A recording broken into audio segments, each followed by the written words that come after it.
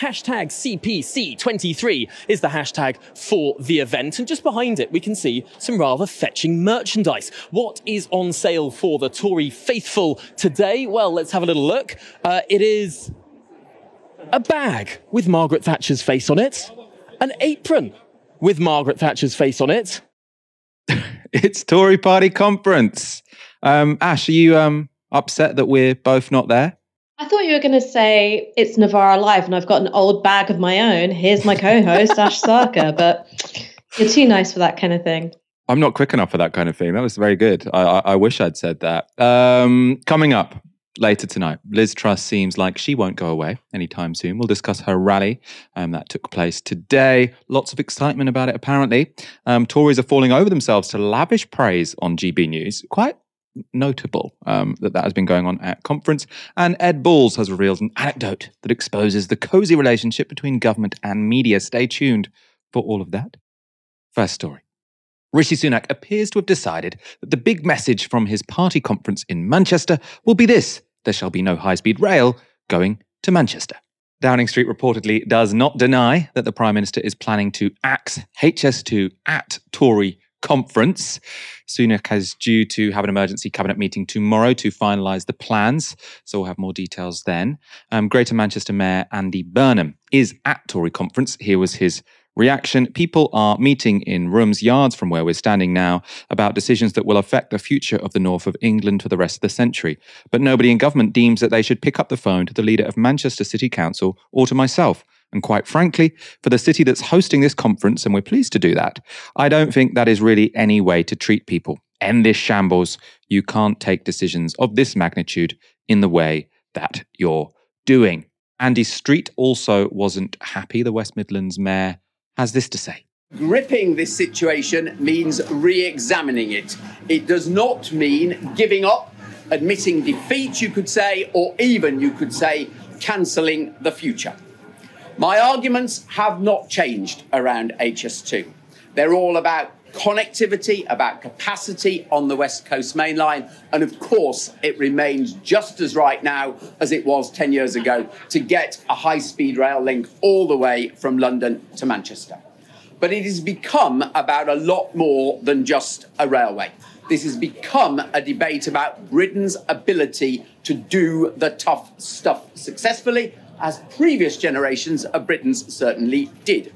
And of course now it's become a debate about Britain's credibility as a place to invest. Ash, I want your take on this. It seems like a strange announcement to make at a conference in Manchester. You're in the city, your message to the people, oh, that train line that was going to go from London to Manchester via Birmingham, not anymore, not coming here.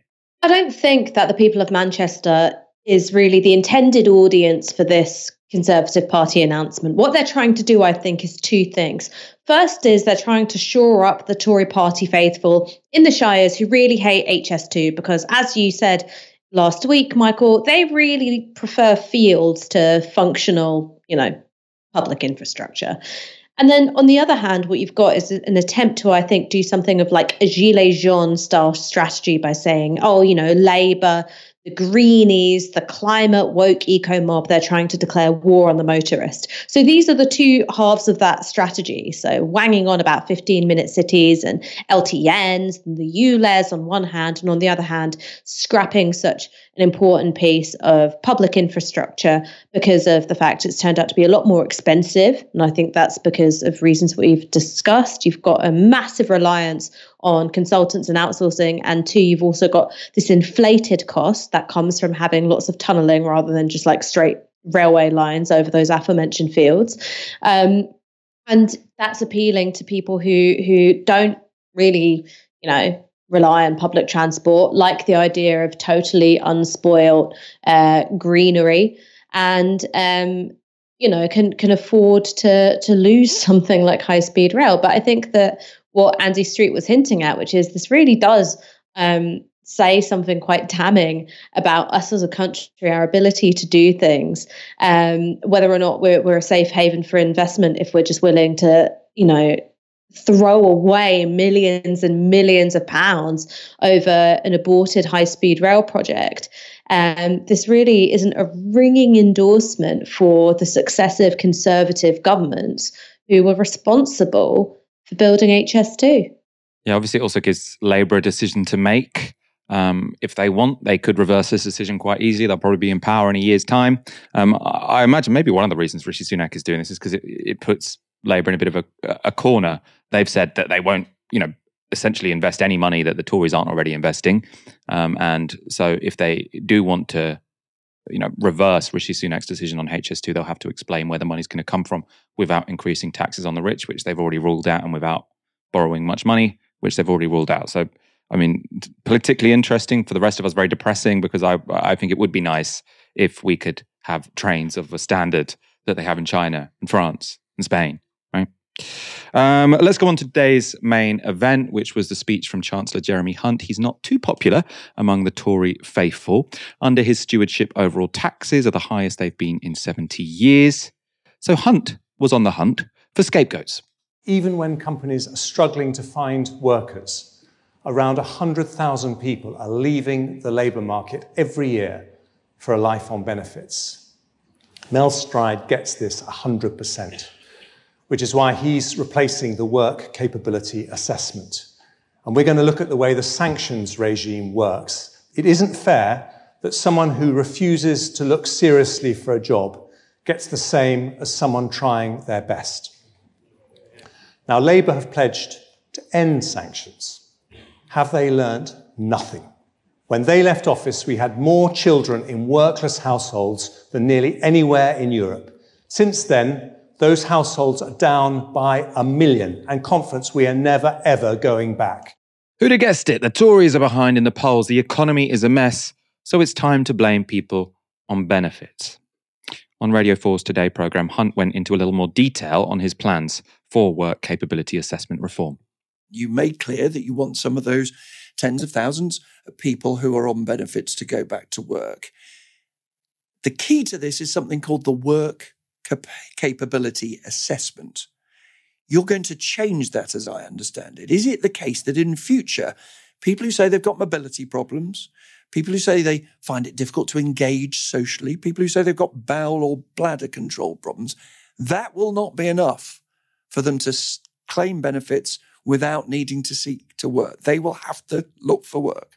Well, Mel Stride is looking at all these details, and when we do the autumn statement, we'll explain exactly what we're going to do. But if I were to give you a sense of the direction of travel, what we want to do is to say those people who have those medical conditions, rather than automatically signing them off work and saying you don't have to look for work, and potentially parking them in a way that is not good for them either. If you've got a mental health condition, actually social interaction that you would get in a workplace is very important. What we want to do is to say, could we help them better by giving them treatment first, by actually solving the medical condition so that they can remain engaged in the workplace? Now, in a context of businesses desperately looking for people, that is one of the most helpful things we could do for our economic growth. That's Jeremy Hunt saying this is just about helping people. It's just about helping people. Got nothing to do with scapegoating people and trying to, throw some red meat to their Tory base. Of course, Hunt is right. There has been a recent increase in people claiming out-of-work benefits. In September, the number of people in the UK with long-term sickness hit a record 2.6 million. According to the ONS, the largest category of illness contributing to keeping people out of work is depression and anxiety, with over 1.3 million people affected. That's up from just under 1 million in 2019.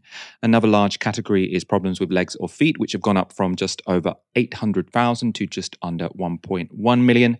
More people are also having back or neck problems. They're affecting 1 million people out of work, up from 800,000 in 2019. Of course, many people might be suffering from more than one of these conditions listed at the same time. So it's not the case that there are 800,000 people who are off work or 1 million people off work purely because of back or neck pain. If you see what I'm saying, it could be a combination of the various things listed there. Of course, this all begs the question, why are more people falling ill? Well, this graphic from Sky is based on ONS data, and it shows that long-term illness was steadily falling until the pandemic. Since then, it's been climbing pretty dramatically. The ONS reports two key factors affecting economic inactivity due to illness. The first is changing demographics, with the ONS reporting this. An important contribution to long-term sickness volumes has come from the large number of baby boomers, that's those born between 1946 and 1964, approaching retirement. Between 2019 and 2022, it is estimated that around 40,000 extra people would be expected to become inactive because of long-term sickness as a result of the changing age composition of the population. But the actual change over the same period was much larger at 462,000. It is likely that this changing age composition will continue to apply an upward pressure to inactivity volumes in the next few years. That's a pretty stark statistic. The number of baby boomers out of work with long-term illness is now 11 times greater than it was expected to be before the pandemic. Another reason for illness impacting work at greater levels than ever before is NHS waiting lists, an effect of the pandemic again, but also of Tory mismanagement. The ONS reports this. 33% of those inactive, excluding the retired, were waiting, well, that is excluding retired, were waiting for NHS treatment. Of those inactive, excluding retired, and waiting for NHS treatment, 42% said it had strongly impacted their lives, with 72% saying their well-being was affected and almost 50% saying their mobility was affected. For those employed and waiting for NHS treatment, 67% said that it had strongly impacted their lives, with 37% saying their work was affected. Of these, 9% said this has caused them to go on long-term sick leave. So the reasons for increased levels of long-term sickness appear to be a pandemic, an ageing population, and a neglected NHS. Now, I'm not sure more assessments will make those crises go away, but torturing the sick has been a popular Tory pastime since the Cameron years, when work capability assessments were used to force people with illnesses and disabilities off of income support and incapacity benefit. And that legacy is still being felt. Take the example of Eugenia Kuchina, who lost both her legs as a child. In 2018, a work capability assessment found her fit to work. She described her experience to Channel 4 News. Went to the job centre and the people couldn't believe that I actually came there with the letter looking for a job. When I said, we haven't got company fit enough to employ you. So they couldn't believe that you'd been sent to the job centre? Even Universal Credit, I went to speak to them and I said, don't apply for Universal Credit because we can't do much about your situation. And they told me literally there and then to go to court. I found it very hard because at the time, from the 28th of December to 27th of February, I literally didn't receive nothing of my benefits money whatsoever. But that's when I had to rely on the food bank. And that's why it was hard to actually leave, because I wanted to look after my son, but I couldn't. I didn't have enough food to look after both of us. You don't want to ask for help.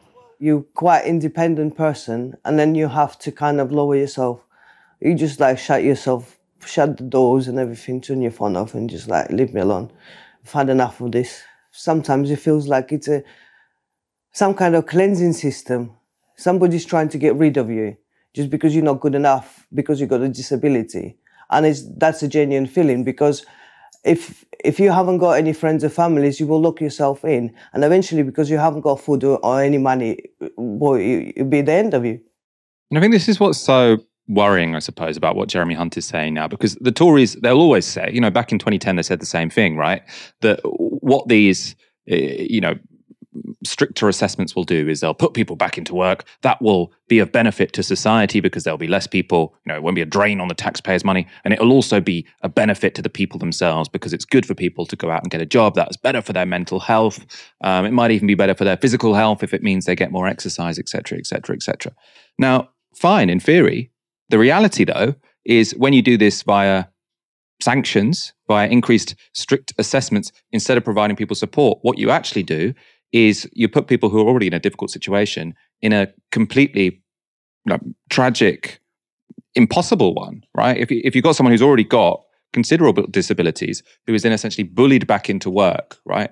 You've seen some of the disastrous consequences there in that interview. And then the Tories have the sort of added insult, I think, to say this is for your own good, which is essentially what Jeremy Hunt was saying there. Of course, a big part of this pitch, you've got these increased assessments, apparently, then increased benefit sanctions as well. On Good Morning Britain, Susanna Reid tackled him about those plans. You're simply re-announcing a policy that is already in place because you think it's a crowd pleaser, and people will fall for it, thinking it's a fantastic new policy. You're cracking down on those not looking for work. You already sanction people who are not looking for work. You already suspend their benefits. 541,000 claimants were sanctioned in the year up until the beginning of this year, with 530,000 of those penalised for failing to keep appointments. But Susanna, if you're saying this is just re-announcing something, that is just wrong. Let me say that plain and simple. We do, you're absolutely right, have the legal framework to impose those sanctions. The question is whether that actually happens. And at the moment, as I said to you in my earlier answer, on the whole, sanctions are only imposed when people don't comply with the process, mainly turning up to a job centre when they're asked to. We want to look at whether we can improve the way that works. And by the way, it's not just sanctions. We're also doing something else which is new, which is raising the national living wage to more than £11 an hour so that people who do the right thing get rewarded for it. The combination of sanctions and improvements in the national living wage are one of the reasons why unemployment has fallen by more than 1 million since 2010. Okay. But we still have 1 million vacancies. We still have 100,000 people every year who are being signed off having to look for work. And we need to address that because we want to grow the economy. We want to be able to fund the NHS and our schools and our important public services. This is how we do that. I think one of the things that's been sort of most gross about the interviews given by Jeremy Hunt today and then his speech to Tory party conference is basically, I mean, the political strategy behind it is very clear. He's saying, I'm going to be increasing the national living wage or the minimum wage to £11, which, by the way, is just what was recommended by the living wage sort of body. You know, they always accept it, so it's not actually a decision he's made. But he's saying, I'm going to increase the minimum wage to £11, and at the same time, I'm going to be punishing people who are on disability benefits. So this is sort of like, we will reward those who work and punish those who don't. Ash, this is, I mean, it's essentially exactly the same as everything we heard sort of in the early 2010s, isn't it? It really does feel like we're back in the bad old days. I think in terms of reproducing those myths that there is this huge underclass of lifestyle unemployed who are sponging off the state, claiming benefits, not looking for work, all of that stuff which has been widely discredited during the austerity years. Every study that's been done has shown that there is a minuscule amount of people who wrongly claim benefits that they are not entitled to. There is a minuscule amount of people who could work but choose not to work. There is a huge population of people who, because of the kinds of economic policies pursued by the Conservative Party, are unable to work due to reasons of long-term sickness. And so this is the thing which is slightly different from where we were in 2010, which is what Jeremy Hunt is talking about, which is that you've got all these people exiting the labour market and, you know, signing on to be long-term sick, needing to claim benefits, is that those are people who have been forced out of the labour market due to Conservative policies. So on the one hand, what you've got are the policies of austerity and what that's done in terms of the picture of national health. Now, this isn't just Novara media, a bunch of lefties saying this. This is something which has been found by the Marmot report, which that austerity has had an actively detrimental impact on people's health. What you do when you force people into poverty is that obviously their overall health declines. People are able to afford, only poorer quality food. Levels of stress goes up. Quality of housing goes down. Access to healthcare, goes into decline. People are forced into bits of the labour market which are potentially more dangerous, less well regulated.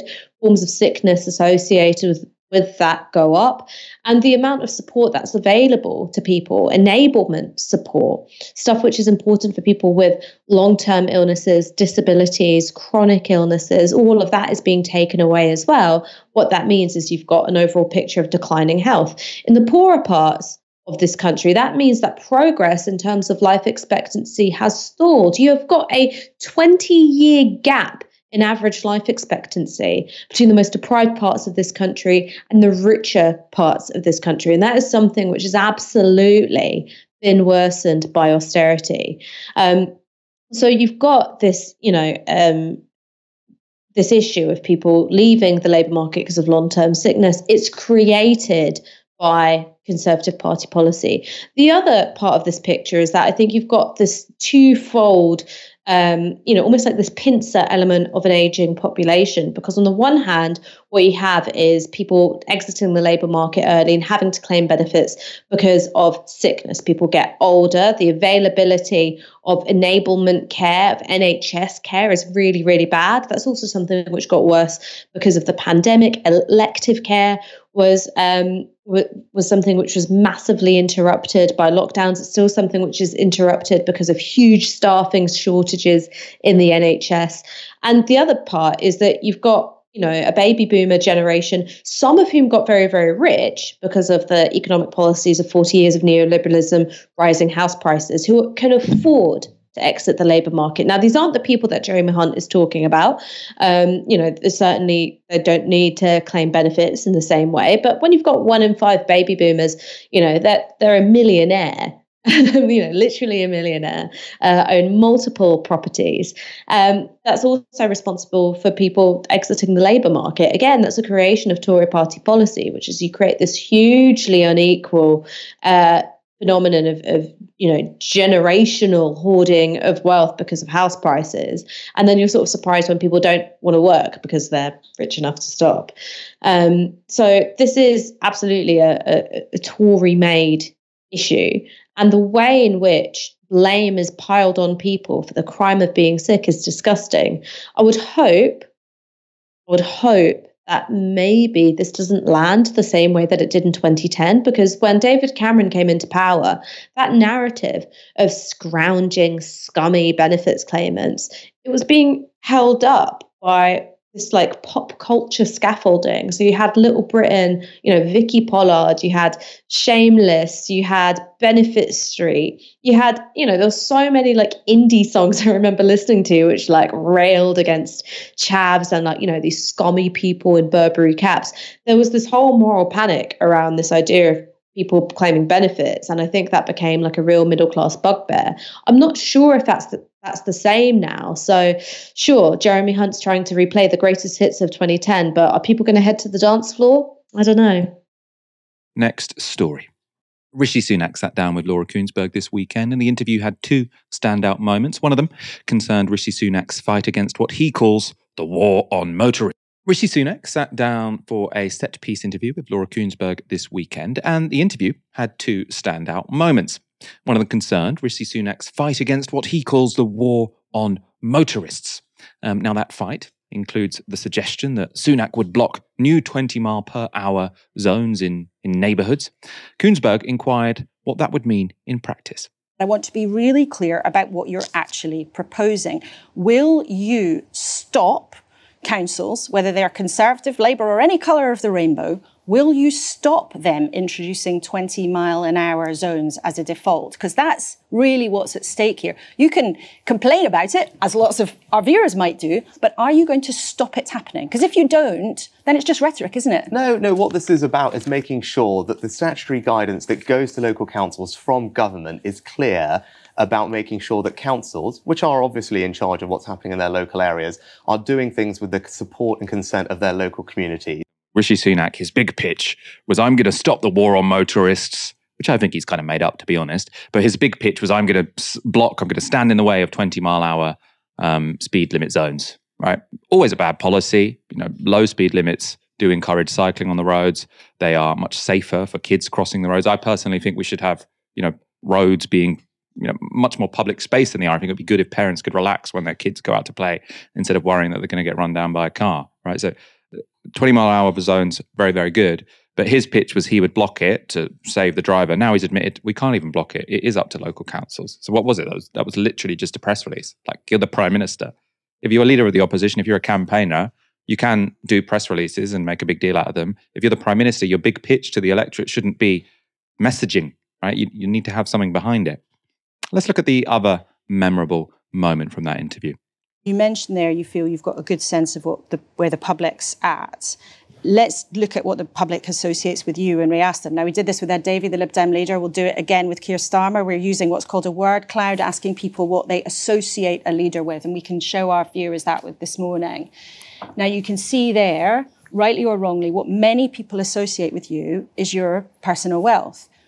What does that make you think?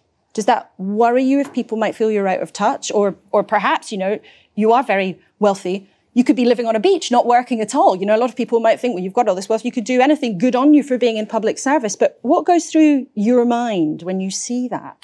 My job is to deliver for people. And that's why we've just been talking a lot about this net zero decision, which I've made. I think people would really like to know what your response is. We've talked about the net zero target a lot. But this is a great example of it. That is a decision which was motivated by me wanting to ease the burden on families. So on your view on this, in those early years of Cameron and Osborne, there was a real attempt, I think, by sort of the Labour Party and the Mirror and sort of people on the left, essentially, to say these are posh boys running Britain in their own interests. And it didn't really seem to catch on very much. People didn't seem to mind that much that these were all people who went to Eton or wherever. With Rishi Sunak, for some reason, his wealth does seem to have, stuck in people's craw a little bit more. They do think of him as a very rich guy, and that's the first thing that comes to mind when they're asked about him. I mean, why has Rishi Rich stuck a bit better than talking about David Cameron as Eton posh boy? I think there's a couple of reasons why. I mean, if you cast your mind back to the early years of David Cameron's leadership of the Conservative Party, he really tried to rebrand as middle class. Now, there was a massive PR blitz around this. He didn't want to be known as Mr. Bullingdon Club, Mr. Eton. He tried to brand himself as a Bowden dad. Now, I didn't know what Bowden was until this, period in British politics. It's a posh catalogue, all right? It's like Little Woods for the Ocado set. And it was kind of effective. And he was sort of able to do this posho in middle-class clothing act because he was able to, I think, tap into something which was aspirational about middle-class people. It was saying, you're a bit posh, but you could be a little bit posher, but I'm not crazy out of touch. I'm not a brand of paint you've never heard of. I'm Farrow and Ball. You can get it in being cute, but it's a little bit posher than your average paint. I think Rishi Sunak, both from that sense of, here's a real PR project to show you who I am. He doesn't really have that anymore. He did have that when he was this anti-Johnson figure, right? When he was sort of seen as perhaps a sensible alternative. He was the Chancellor of the Exchequer. He was building up a kind of, different pole of attraction. But I think because the Conservatives have royally fucked it, and also I think that the composition of his team has changed, he's much less able to pull that off. Now he's the one that's carrying the can. I think that when it comes to his political positioning, he's a far less talented politician than David Cameron. Now that's not saying much. David Cameron famously was, slammed by Barack Obama for being a lightweight. But Rishi Sunak, he's Cameron without the focus groups, right? There's nothing below the surface, but there's almost nothing on the surface either. Let's go straight on to our next story. If I were Liz Truss, so Britain's shortest serving Prime Minister, I'd want to put my feet up and stay well away from the public view. There are other things to do in life. However, it's being reported that Truss may consider another crack at the top job. Kitty Donaldson is the UK political editor for Bloomberg, and she tweeted this. Exclusive! While many in the Conservative Party had assumed Liz Truss simply wants to remain influential following her chaotic stint as Prime Minister, her ambitions are rather higher. She's thinking of running again to lead. Now, that story seems to be based on 3 sources who said she could run. So it's not necessarily the case that she's about to launch a leadership bid. But whatever the reality is, Truss has been making an impact at Tory conference with a very well-attended speech. She was there to play the Thatcherite classics mostly and began by talking about business. We need to unleash business across Britain. We need people to want to invest in our country. We need businesses to be able to expand, to grow, to create new jobs, to create new ideas. That's why I'm calling upon the Chancellor at the autumn statement to put corporation tax back down to 19%. And frankly, if we can get it lower, the better. Because what we know is we know that when businesses are able to keep more of those funds, the future comes from. It's where the opportunities come from. It's where the jobs come from. And what we know is that at the moment, we're seeing businesses not locate in the United Kingdom. We saw AstraZeneca choose to locate elsewhere. We've seen small companies struggling with the level of tax and regulation. We've seen a flight out of Britain of high net worth individuals, third only to India and China, and in fact, ahead of Russia. Right now, corporation tax stands at 25%. A cut to 19% would take us back to last year's level, but it's unclear that that would make us more competitive than other major economies. Now, according to the OECD, Britain still has the lowest rate of corporation tax in the G7. And while it's true that AstraZeneca decided to build a factory in the Republic of Ireland rather than the UK, the rate of corporation tax there is just 12.5%, so one of the lowest in Europe. That means a return to 19% wouldn't necessarily have changed their minds. So should we be competing with small tax havens like Ireland or major economies like the rest of the G7? Well, Truss knows what she thinks. It doesn't seem like the correct answer to me. Truss also talked about cutting gas bills, recommending more North Sea exploration, and also fracking. It wasn't all repackaged Thatcherism, though. She also had a message on housing. The fact is we haven't built enough homes. And it's incredibly difficult if you're a young person to get on the property ladder. It's incredibly difficult to even rent a property in big cities like Manchester and London. It's just far too expensive. And whilst lots of members of parliament talk about building more homes, it's very difficult to actually get them to vote for reducing the regulation that's stopping the homes being built. It's all about protecting newts or installing a bat bridge. That appears to be the priority rather than building homes. So I think we need to turbocharge the incentives. We need to incentivize local areas to build more homes through giving them tax breaks if they're prepared to get rid of that red tape. And I think we need to do it at a level so we are building 500,000 new homes every year. Now, I actually agree with Liz Truss there in part. I would love Britain to be building 500,000 new homes a year. I think we need shed loads more homes. I also like that kind of ambition, right? Sweden built a million homes in, I think, a decade, and that's a very, very small country. So that was very, very ambitious. Relevant here, though, Sweden did it with social housing. And if you look at the history of Britain, we had mass house building in this country when we also had social housing. So in the 50s and 60s, we'd often have 300 to 400,000 houses built a year, a rate we haven't reached in about 30 to 40 years, right? And that was because half of it was done by the private sector and then half of it was done by the state. So 200,000 social homes built a year in certain periods of the 50s and 60s, right? That's the kind of thing that Liz Truss won't talk about. If you just slash regulations, then what that's going to mean is probably quite a lot of low quality housing that all looks the same in the suburbs. If what you want is high quality housing that people want to live in, you do need some involvement from the state. Now, I'm not necessarily totally against planning reform. I do think that we need to reduce the power of NIMBYs in the home counties. But I think unless someone is talking about social housing as part of that mix and the state getting really heavily involved as part of that mix, I don't think they're serious. Of course, much like Fashion Week, the story here isn't only about what happened on stage, but also who was in the front row of the audience. And when it came to Liz Truss's speech, that included Nigel Farage. He posted this to his Twitter. This is the Great British Growth Rally starring Liz Truss. They will not get everybody into the room. There is a genuine buzz here. And these, of course, are Tory party members. They voted for her to become leader of the party and Prime Minister. And they weren't asked, of course, when she was removed. But even more importantly, it's the message. It's about helping small business, reducing taxes, and actually getting growth, which is the only way we get out of this mess. I've got to tell you, this is more exciting than anything happening in the conference hall.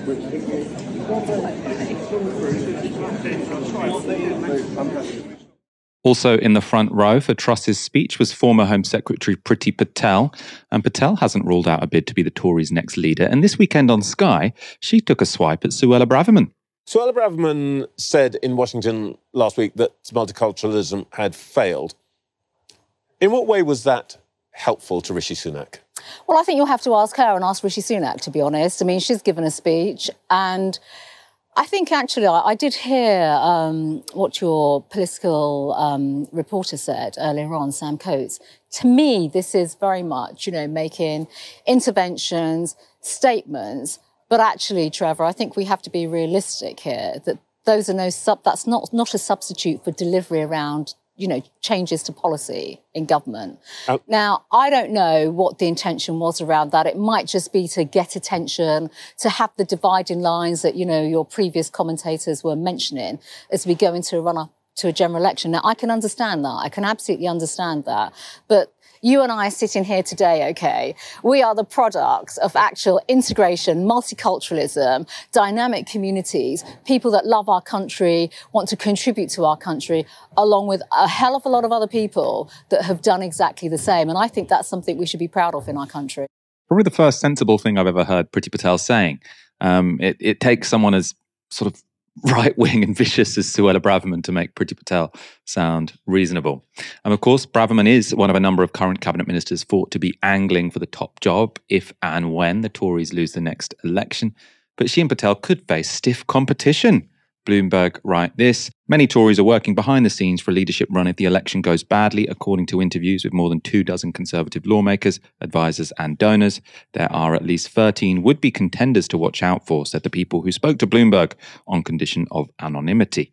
One member of Parliament said the subplot of Tory conference told in unsubtle speeches, fringe events and drinks at hotel bars was the battle for the future of the party. Another told Bloomberg that Sunak was already a lame duck. So lots of Tories are angling for position, but the person with the biggest spring in his step at Conservative Party conference isn't even a Tory. So you're here for the first time since perhaps 1987, 1988. Yeah. My first question is, are you had to rejoin the Conservative Party? No. Would you like to share it with TV News viewers and listeners? I think that my presence here highlights the divisions within the party. Right. And the battle that will happen, I suspect, after the next general election. I went to the CDO dinner last night. Conservative Democratic Organisation. And these are rebellious group of Tories who feel the party's become unconservative, undemocratic. They're not really getting a choice to choose their own MPs as candidates, things like that. I see what they're saying. I see what Suella Braverman's saying. And I do see, in some parts of the Conservative Party, things that I've campaigned on for 10 or 15 years now becoming mainstream. Mainstream in a wing of the party, but not in the party as a whole. And frankly, I mean, let's face it. After 13 years, this is not a Conservative Party. It's a Social Democrat Party. It's high tax, big state, high spend, open door immigration on the most extraordinary historic scale. And if they're not going to rediscover some sense of being a national party that believes in its people, they'll be out of office for 10 or 15 years. And it's interesting, at the Conservative dinner last night you were at, you were referred to by Dame Priti Patel, who was making, if ever I've heard, a leadership campaign speech. Yeah. And even though there's no vacancy currently, you stood up. The applause for you was deafening. The Tory party faithful still see you as their lost leader. They do. It's a really funny one. Andrew, I never shifted.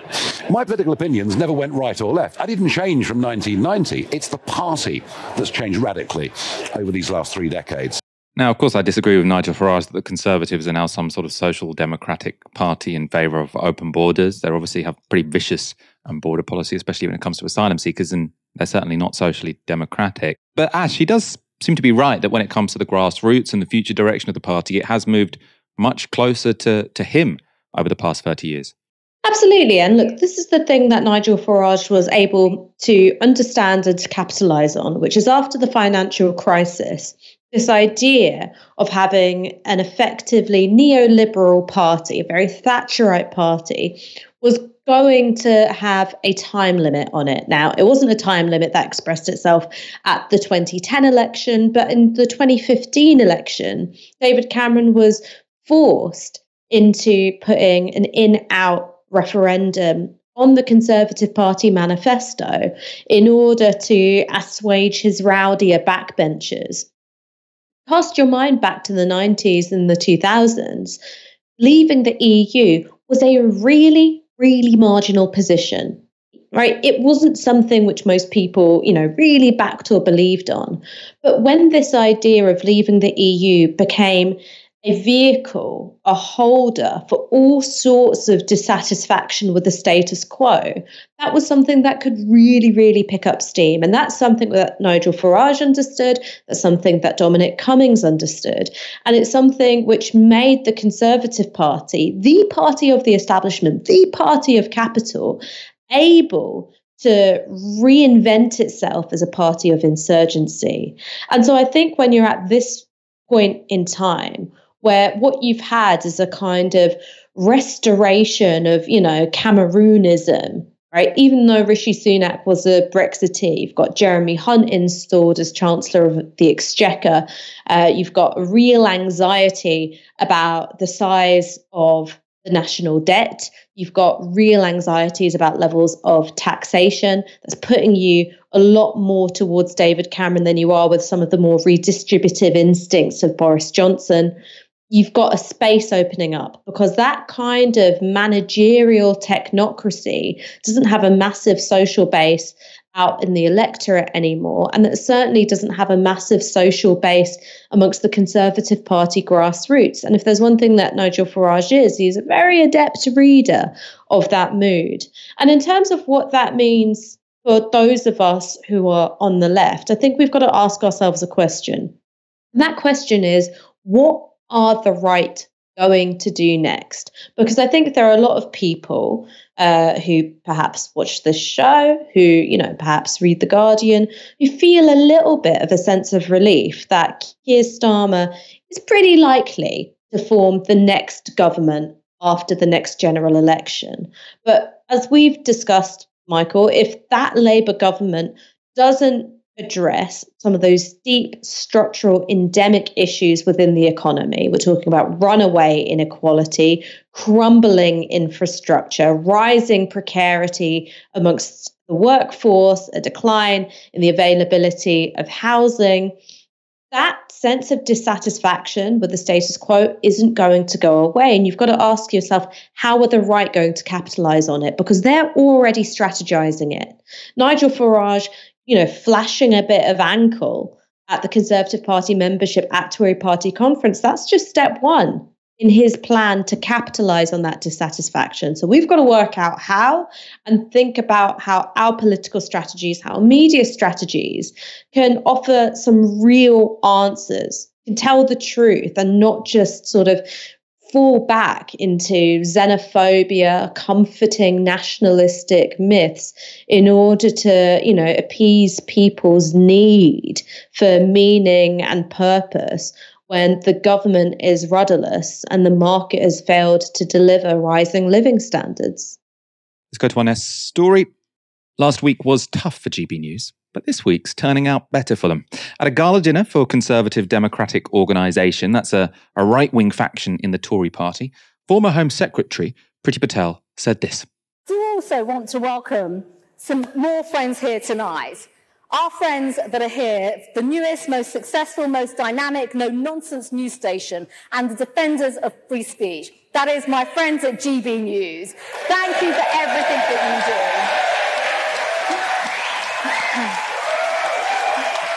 Just incredible. Honestly, just incredible.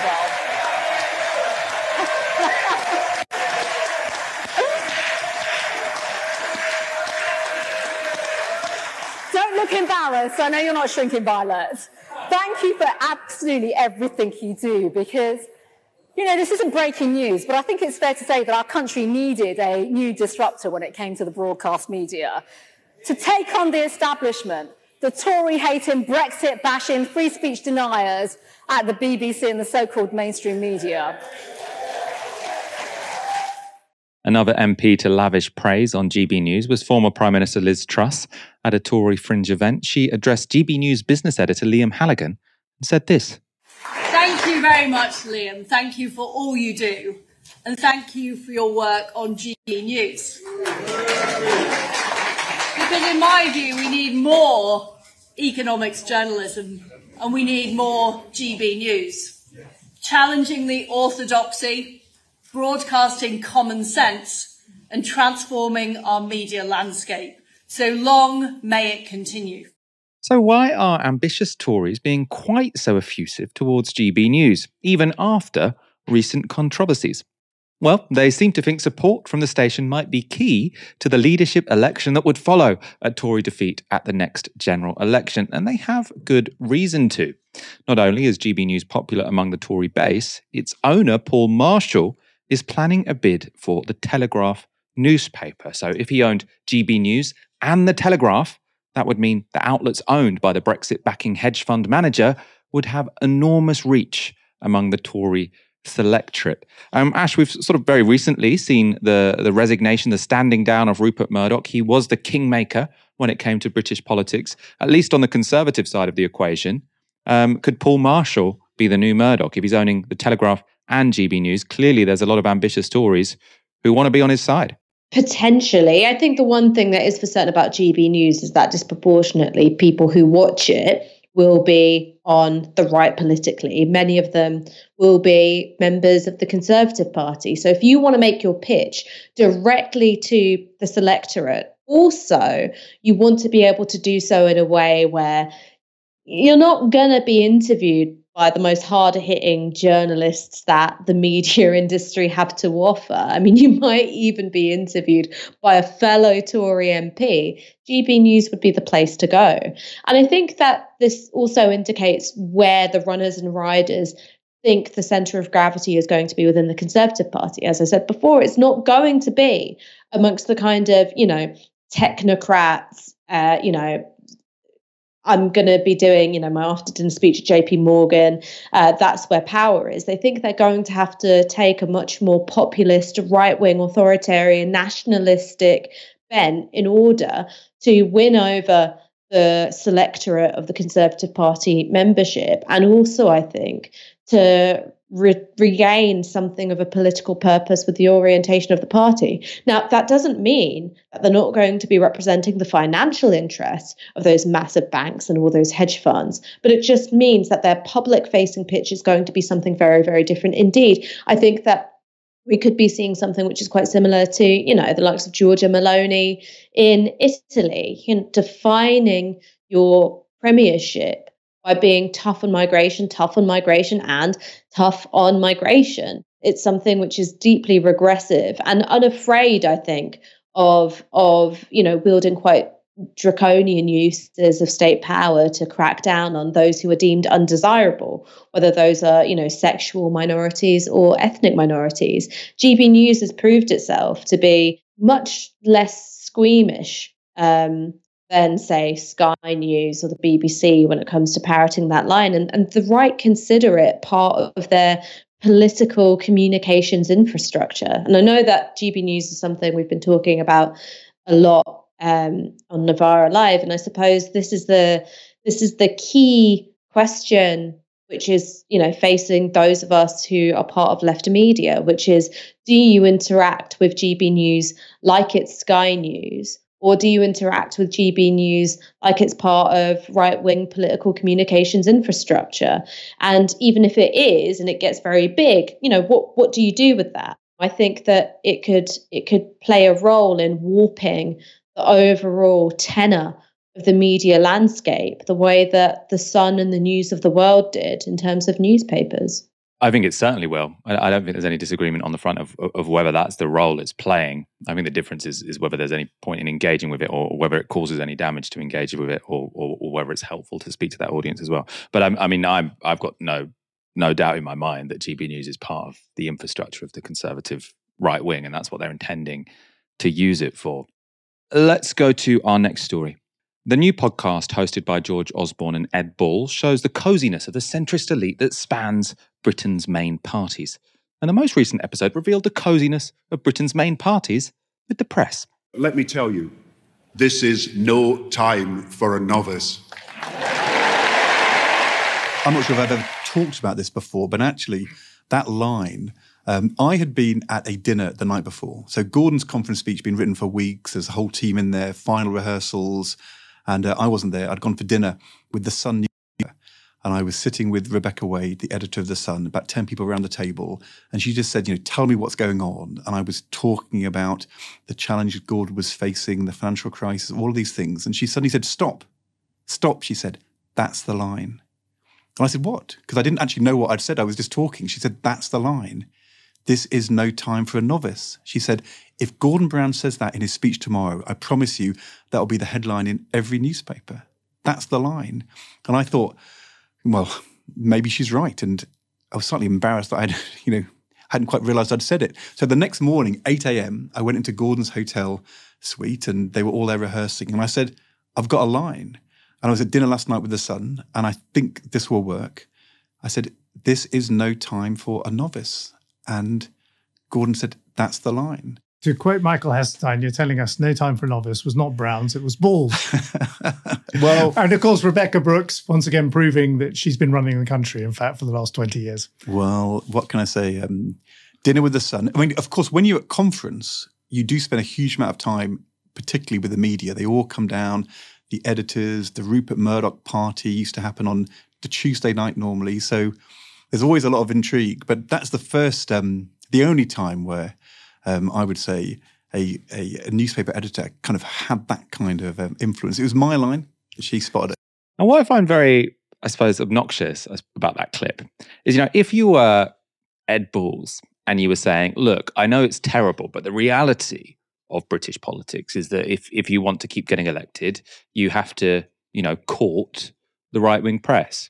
Now, in response, if he had said that in response, you could say, well, if you recognise it's bad, why didn't you do anything to regulate it when you were in power, when you had the chance to, right? So that could have been a riposte. But I think what he said is even worse. He's just so relaxed about it. Oh, yeah, of course. The reality of power in Britain is that you have to schmooze the editors of The Sun and Rupert Murdoch's main employees. That's just politics, fab.